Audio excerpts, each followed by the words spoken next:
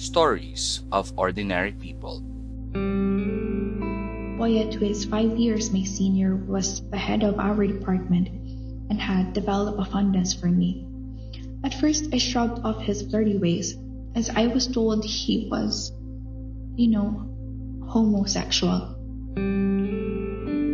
He boasted that it's going to be easy for him to create similarly scandalous pictures of me. He also threatened to spread the picture he sent through the internet. Stories that present legal questions. Is my husband's homosexuality enough reason to ask for the dissolution of our marriage? I am actually terrified that this photo will be leaked at work and seen by my customers. Straightforward advice that makes complicated legal issues simple to understand. To be able to constitute a ground for the dissolution of her marriage, Maria has first to prove by a preponderance of evidence the fact that her husband is a homosexual. The situation of Beatrice is no longer uncommon nowadays. That is why we have several new laws on internet content abuse and cyberbullying. Welcome to the second season of Amicus Juris, the podcast project, where real-life stories and their legal consequences are featured in a manner that is easily understandable.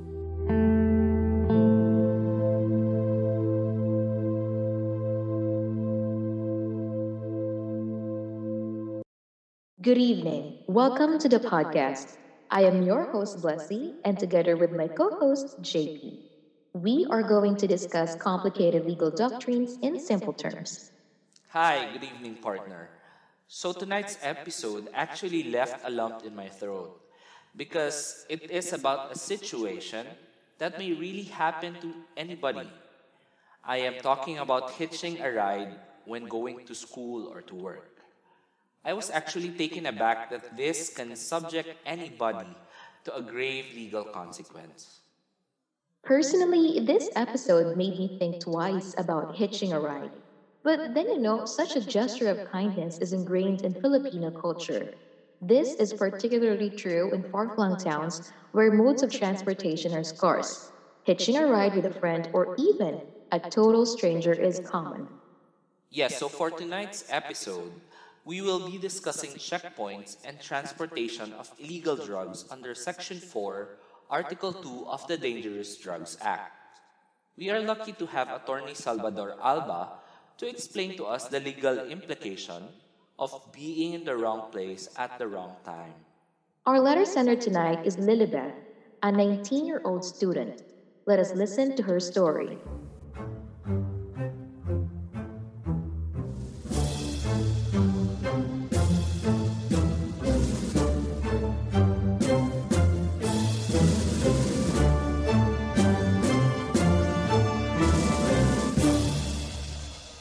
Hello guys, I am Lilibeth. I am a college student living in one of the farming municipalities outside the city. Because of the COVID pandemic, our classes are conducted online. This has become difficult for me as the internet signal at the farm is weak. I need to go to the town proper to be able to get a strong signal. But this is a small sacrifice for me. I do not want to burden my parents in paying for my boarding house and food allowance if I go back to the city. Every day, I take a tricycle to the town proper, which is actually around 15 minutes away from our house. After my class in the evening, I will also take a habal-habal or a motorcycle ride back home.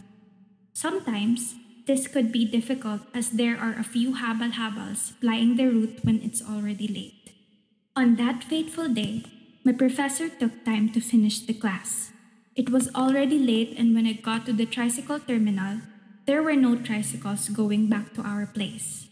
There were no habal-habals either. As the town was getting deserted, I decided to walk home. I know that it will take around an hour to reach home, but then I will not be stuck in town at that belated time. While walking, I noticed a tricycle has passed by. It stopped a few meters in front of me. Inday, what are you doing out here this late? I looked at the person who was calling to me. I realized it was Manong Armando, who is a friend of my father. He lives a few kilometers after our house, and his route home will surely pass by our house. I could hitch a ride going home. But then, I remember my father cautioning me. He is a village toughie and has been involved in some shenanigans. Come on, Inday. Ride me home. I know your father. I don't want him worrying about you walking home alone in the dark. I am still hesitant to take Manong Armando's offer, but somehow he was right. Father will surely be worrying about me. So I hitched a ride on Manong Armando's tricycle. Anyway, it is just a few kilometers and I am home safe. And so I thought. A few meters from where I boarded Manong Armando's tricycle, I noticed there was a police checkpoint. This made Manong Armando to slow down and was eventually stopped by the policemen who were manning the checkpoint. One of the policemen talked to Mang Armando and asked him where the marijuana was hidden. I was shocked with what I heard and shivered in fear. The policeman repeated his question, but Manong Armando remained silent. He was told that a tip from an informer has alerted the policeman that a large number of marijuana is going to be transported by a tricycle. That is why they set up a checkpoint. As it was near pitch dark, the policemen beamed their flashlights on us. One of the policemen noticed a grocery carton at the backside of the tricycle. He asked Mang Armando what were the contents of the grocery carton. The old man casually replied, Those belong to a neighbor who asked me to pick it from the market. However, the policeman proceeded to open the grocery carton and found several bricks of dried marijuana in there. They immediately arrested Mang Armando, and to my great surprise, they also arrested me. I was later told that the policemen are charging me with a violation of Section 4, Article 2 of the Dangerous Drugs Act. They said I was caught transporting marijuana together with Mang Arnaldo. Guys, I am really concerned for my life now. As I told you, I am just a student. If it is true that I am liable for transporting drugs by just hitching a ride, my life is already doomed. What can you say about this?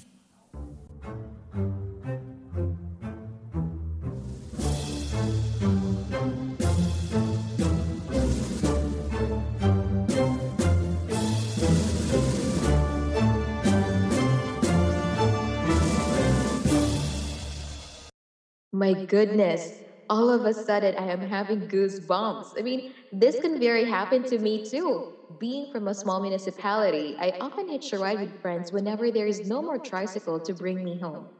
Oh no, me too actually. I would often hitch a ride with friends whenever my destination is just on their way. But now that I heard about Lilibet's predicament, I am now thinking twice about riding with friends. As this is a very important legal issue that a lot of persons can identify with, let us ask our guest lawyer, attorney Salvador Alba, what he can say about Lilibet's predicament.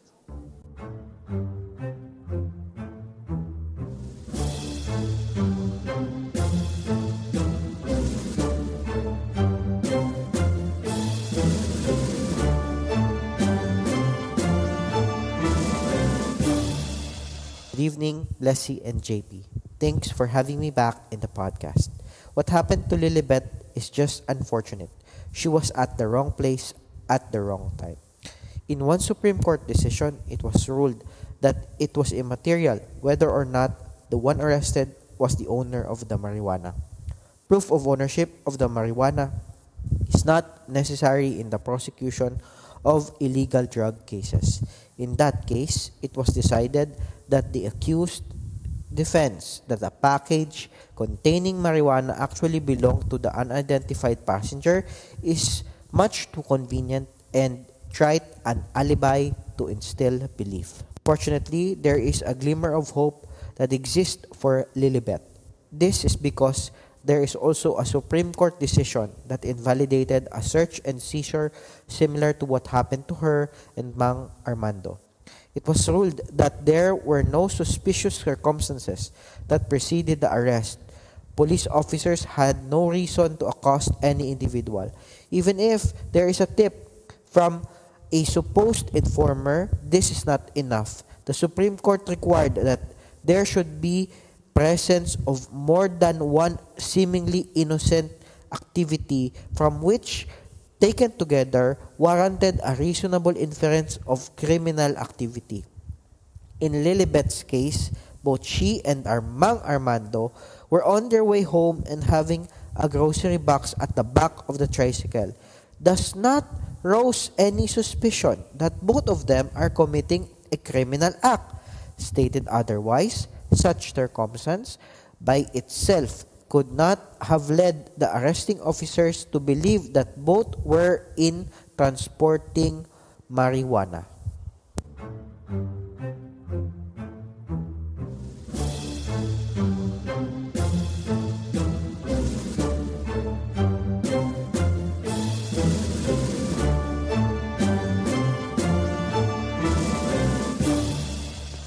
What a relief! It is good that our Constitution holds dear our person's right to privacy. Without the requirements for effecting a valid warrantless search, Lilibet could be looking at the long prison time, even if she just hitched a ride with Mang Arnaldo in the hope to get home safe. But then, partner, we must remember that riding with strangers or hitching a ride with people you do not know may put you in hot water if it is later found out that drugs are found in the vehicle they are riding. Good faith or the lack of intention is not a defense, because our dangerous drugs law is a special law. You are correct there, partner. So guys, choose carefully who you ride or hitch a ride with. You cannot be really sure. Alright, so that ends our episode for tonight. Again, we thank you for your continued support to our podcast. And anyone who wants us to feature a legal issue can send us an email at amicusjurispodcast@gmail.com. This is your host, JP, and together with Blasi, we bid you good night. Stories discussed in this podcast are inspired by real cases decided by the Supreme Court. The opinions and views of the guest lawyers are their own personal analysis and views on the featured topic.